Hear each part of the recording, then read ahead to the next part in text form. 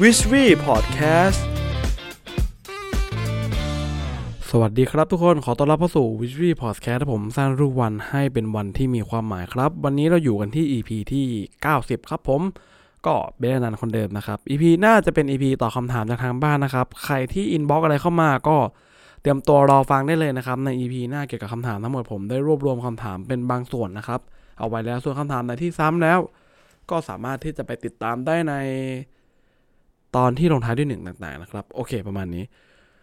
วันนี้ผมอยากจะมาชวนคุยกันในท็อปิกที่เป็นเกี่ยวกับโรคซึมเศร้านะครับแล้วก็เป็นเกี่ยวกับเรื่องโซเชียลเน็ตเวิร์คซึ่งเชื่อว่าทุกคนที่เห็นท็อปิกนี้เข้ามาก็น่าจะชอบกันก็จะคุยกันเรื่อง Instagram นั่นเองครับ Instagram นี่เป็นแพลตฟอร์มที่ผมเชื่อว่าจากสแตทของเรานะครับในวิดีโอพอดแคสต์เนี่ยวัยรุ่นของพวกเราเนี่ยก็เป็นแก๊งวัยรุ่นทีนเนเจอร์ทั้งหลายเนี่ยชอบเล่นกันเป็นหนึ่งใน2แอปที่ผมเล่นบ่อยที่สุดลองจาก Facebook กับ YouTube หรืออะไรเงี้ยก็3แอปเนาะผมก็เป็นหนึ่งในตัวยงของ IG เลยต้องยอมรับตรงนี้ว่าเล่นทุกวันแล้วก็มีบางคนที่ผมรู้จักเล่นแต่ IG ไม่เล่น Facebook ก็มีนะครับคือหลังๆมานี้ผมเพิ่งจะมาเข้าใจหลายๆอย่างคือด้วยความที่ว่า Facebook เนี่ยเขาเติบโตค่อนข้างจะเติบโตมากแล้วเขาก็เข้าถึงวัยได้มากขึ้นซึ่งแน่นอนครับวันนี้จะมาชวนคุยว่าทุกคนเห็นว่า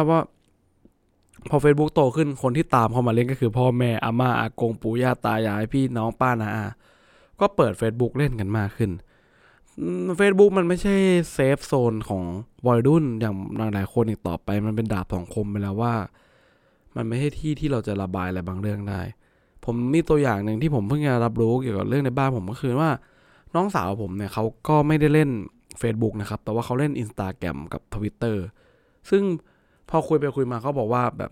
เหมือน Facebook แบบคนแก่เล่นอะไรเขาพูดว่า Facebook คนแก่เล่นอะไรเงี้ยผมก็เลยมานั่งคิดจริงด้วยเพราะว่า Facebook เนี่ยผู้ใหญ่เข้ามาเล่นเยอะแล้วเวลาเราจะโพสเราจะนู่นนี่นั่นอะไรมันเหมือนแบบผู้ใหญ่ติดตามแล้วเขาจะมาบ่นนู่นนี่นั่นซึ่งหลายๆครั้งเนี่ยเด็กก็เป็นวัยที่ต้องการแบบ private zone ที่แบบมีแค่เพื่อนมีแค่แบบรุ่นพี่ที่เราสนิทนู่นนี่นั่นอะไรเงี้ยนะครับมันก็เลยทำให้หลายๆครั้ง Facebook อาจจะโดนถอยห่างออกไปสำหรับในวัยเด็กที่เป็น Gen Z หรือว่า Gen Ultra หรือ Gen อะไรอย่างเงี้ยกันมากขึ้นนะครับแต่ว่าวันนี้ผมจะมาคุยเรื่อง IG เป็นแพลตฟอร์มที่อยู่ตรงกลางระหว่างผมกับน้องสาวคือผมกับน้องสาวเล่นแต่ว่าพ่อแม่ผมไม่ได้เล่น IG หรืออะไรเงี้ยจะเล่นบางครั้งหรืออะไรเงี้ยนะครับทีนี้ผมก็เลยเอาบทนึงจากหนังสือของพี่ณัฐพลม่วงธรรมนะครับเจ้าของเพจการตลาดเวลาตอนผมไม่มั่นใจแกน่าจะมีพอดแคสต์ด้วยนะผมก็เคยฟังอยู่หนังสือเล่มนี้ชื่อ Data Driven Marketing นะครับพี่ณัฐแกก็เอางานวิจัยหนึ่งมาซึ่งผมก็ค่อนข้างที่จะชอบมากๆเลยนะครับเรื่องเกี่ยวกับว่าจิตวิทยาการที่เราดูรูปใน Instagram เนี่ยเราก็จะสามารถรู้ได้แล้วว่าใครกันแน่นะที่เป็นโรคซึมเศร้านะครับคือ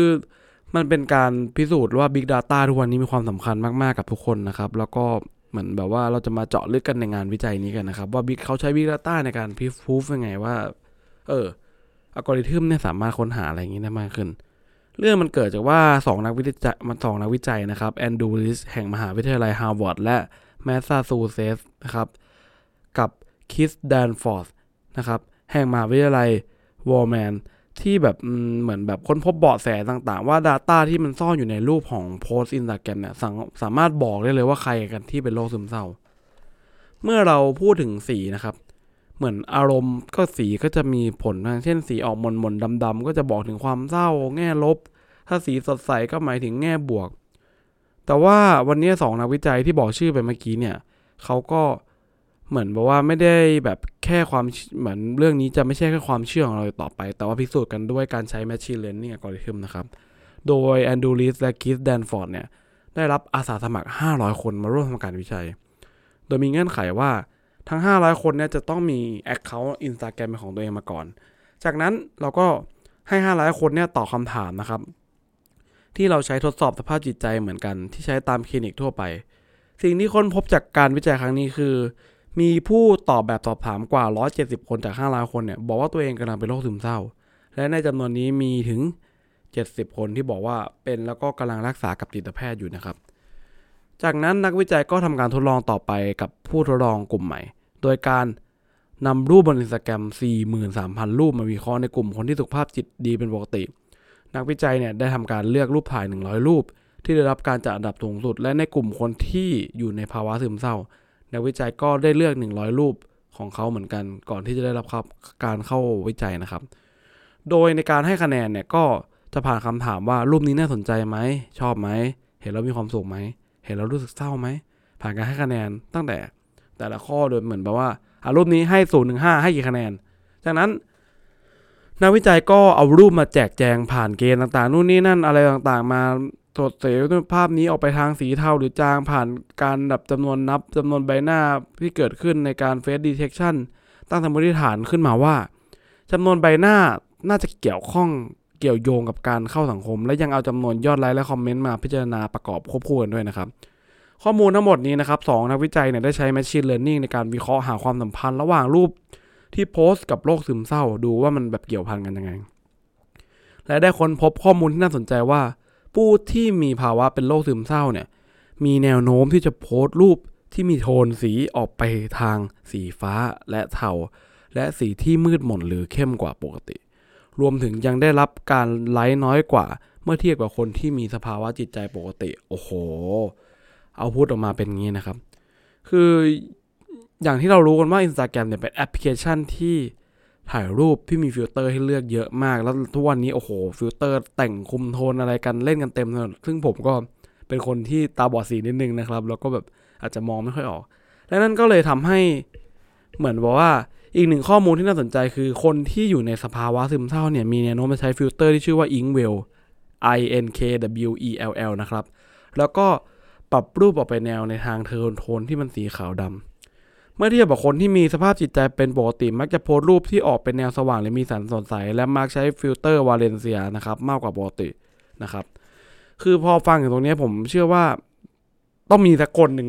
ผมก็เป็นหนึ่งในคนที่ฟังเรื่องนี้แล้วก็หยิบโทรศัพท์ขึ้นมาเปิดใน Instagram ว่าฟิลเตอร์ที่ตูใช้ล่าสุดเนี่ยมันใช้ Inkwell หรือเปล่าแล้วเราก็ได้ปรับรูปให้มันมีโทนขาวดำหรือเปล่าอะไรเงี้ยเดี๋ยวว่าคิดว่าน่าจะมีคนแบบฟังอยู่แล้วก็เปิดดูหน่อยดิอะไรเงี้ย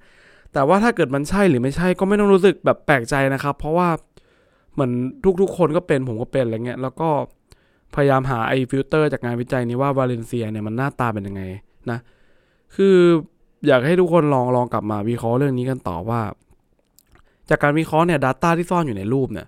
ก็ทำให้พบอีกว่าคนที่เป็นโรคซึมเศร้าและคนที่มีสุขภาพจิตปกติเนี่ยเมื่อทั้ง2กลุ่มนี้เห็นรูปภาพที่ชวนให้เศร้าก็ไม่ได้มีใครให้คะแนนเศร้ามากกว่าหรือน้อยกว่าอย่างเห็นได้ชัดหรือแม้แต่กับภาพที่ดูมีความสนุกสนานคนที่จิตใจเป็นปกติก็ไม่ได้คะแนนภาพเหล่านั้นว่ารู้สึกสนุกมากกว่าแต่ที่น่าสนใจคือเมื่อนักวิจัยเอารูปภาพพวกเขาโพสต์บน Instagram มาวิเคราะห์ก็ทำให้พบอินไซต์ที่น่าสนใจว่าคำนี้ครับคนที่มีภาวะซึมเศร้ามีแนวโน้มจะโพสต์รูปภาพที่มีจำนวนใบหน้าคนอยู่ในรูปภาพน้อยกว่าเห็นได้ชัดถ้าเทียบกับคนปกตินึกง่ายๆก็คือว่าคนที่เป็นโรคซึมเศร้าเนี่ยเหมือนแบบว่าชอบแต่โพสต์เหมือนแบบอาจจะแบบชอบโพสต์แต่รูปที่ตัวเองแบบเซลฟี่หรือโพสต์รูปที่มีคนอยู่ในรูปภาพแค่1 ใน 2คนแล้วพอไปดูกลุ่มคนที่เป็นจิตสุขภาพดีเนี่ยเขาก็จะแบบชอบโพสต์รูปคนเป็นกลุ่มอาจจะเป็นกลุ่มเพื่อนหรือว่ารูปที่ถ่ายติดคนจำนวนมากแล้วก็เมื่อเรานักวิจัยเนี่ยวิเคราะห์กันต่อก็คาดว่าน่าจะเป็นเพราะว่าคนที่มีภาวะซึมเศร้าเนี่ยอาจจะสะท้อนสิ่งที่เขารู้สึกออกไปผ่านรูปถ่ายที่มีแต่ตัวเองเป็นหลักคนที่คิดถึงแต่ตัวเองเรื่องซ้ำๆไม่ค่อยสนใจคนอื่นจะสะท้อนออกมาในรูปที่แบบจะมีคนในรูปก็มักจะแบบมีแต่ตัวเองหรือมีคนติดมานิดเดียวเท่านั้นแต่คำถามสำคัญคือถ้าสิ่งนี้เป็นสัญญาณที่บ่งบอกถึงภาวะซึมเศร้าในคนได้ความนิยมในการถ่ายภาพเซลฟี่ก็อาจจะเป็นสัญญาณที่บ่งบอกว่าคนทุกวันเนี่ยมีแนวโน้มที่จะเป็นโรคซึมเศร้าเป็นไปได้หรือเปล่าอันนี้ก็เป็นประเด็นที่ชวนถกนะครับเพราะถ้าใช่นั่นก็หมายความว่าการเซลฟี่อาจหมายถึงการแบบแซดฟี่ก็ได้ครับมันอาจจะไม่ใช่การเป็นเซลฟี่ต่อไปจากงานวิจัยนี้นะครับก็ได้ใช้การวิเคราะห์รูปถ่ายที่โพสต์บน Instagram ก็ทำให้สามารถบ่งบอกได้ว่าใครกันแน่อยู่ในภาวะซึมเศร้าอัตราการแม่นยำอยู่ที่ 70% เลยนะครับเมื่อเทียบกับการใช้แบบสอบถามทางสุขภาพจิตในมาตรฐานในวันนี้นั่นหมายความว่าการค้นพบจากงานวิจัยในครั้งนี้กำลังเปลี่ยนแปลงวิธีการค้นพบและการกำลังเข้าถึงผู้ป่วยที่เป็นโรคซึมเศร้าได้สะดวกรวดเร็วมากขึ้นเพียงแค่ใช้โซเชียลมีเดียอย่าง Instagram ก็สามารถบอกกันได้นะครับโอเคก็เป็นยังไงกันบ้างครับสำหรับการที่เรามาฟังงานวิจัยนี้คือผม ทั้งนี้ทั้งนั้นเนี่ยนะก็อยากจะบอกว่าแบบไม่อยากให้ทุกคนเนี่ยไปเหมือนไปกังวลกับเรื่องนี้กันมากเกินไปเพราะว่าผมก็รู้สึกว่ามันเหมือนแบบหลายคนพอฟังพอดแคสต์ตอนนี้แล้วแบบกังวลว่าโทนภาพเราจะเป็นอย่างนั้นอย่างนี้ก็อยากให้ทุกคนอยู่บนความพอดีนะครับถ้าเราอยากใช้โทนนั้นก็โอเคครับแล้วก็อีกอย่างนึงที่อยากจะคุยกับทุกคนที่รู้สึกว่าตัวเองป่วยอะไรเงี้ยการป่วยเป็นโรคซึมเศร้าหรือการป่วยอะไรก็ตามมันไม่ใช่เรื่องผิดนะครับเราแค่ต้องได้รับการรักษาหรือว่าได้รับการยอมรับนะครับก็อยากให้ทุกคนที่อยู่รอบๆตัวแล้วก็คนที่เป็นเนี่ยเผชิญหน้ากับมันแล้วก็อยู่กับมันนะครับผมยอมรับมันตรงนั้นนะครับสำหรับใครที่อยากรู้เกี่ยวกับโรคซึมเศร้ามากขึ้นสามารถกลับไปฟังวิทย์พอดแคสต์ของเราได้นะครับที่ EP ที่68นะครับ EP นั้นก็มีแขกรับเชิญเป็นน้องจอยซึ่งน้องจอยก็ผ่านการบำบัดการทรีทมาแล้วก็เป็นน้องที่เข้มแข็งมากๆคนหนึ่งขอบคุณน้องจอยอีกครั้งนะครับที่ให้เกียรติมาแชร์ประสบการณ์ของตัวเองซึ่งแบบบางครั้งมันเป็นเรื่องส่วนตัวมากแต่น้องก็มาแชร์นะครับใครอยากรู้มากขึ้นลองไปฟังได้นะครับ EP ที่68วันนี้ก็ประมาณนี้นะครับสำหรับเรื่องการที่ใครเป็นโรคซึมเศร้าดูโทน IG เขาดูแล้วกันนะครับขอบคุณมากครับผมหวังว่าเรื่องนี้มันจะช่วยสร้างวันของคุณครับผมสวัสดีครับบ๊ายบาย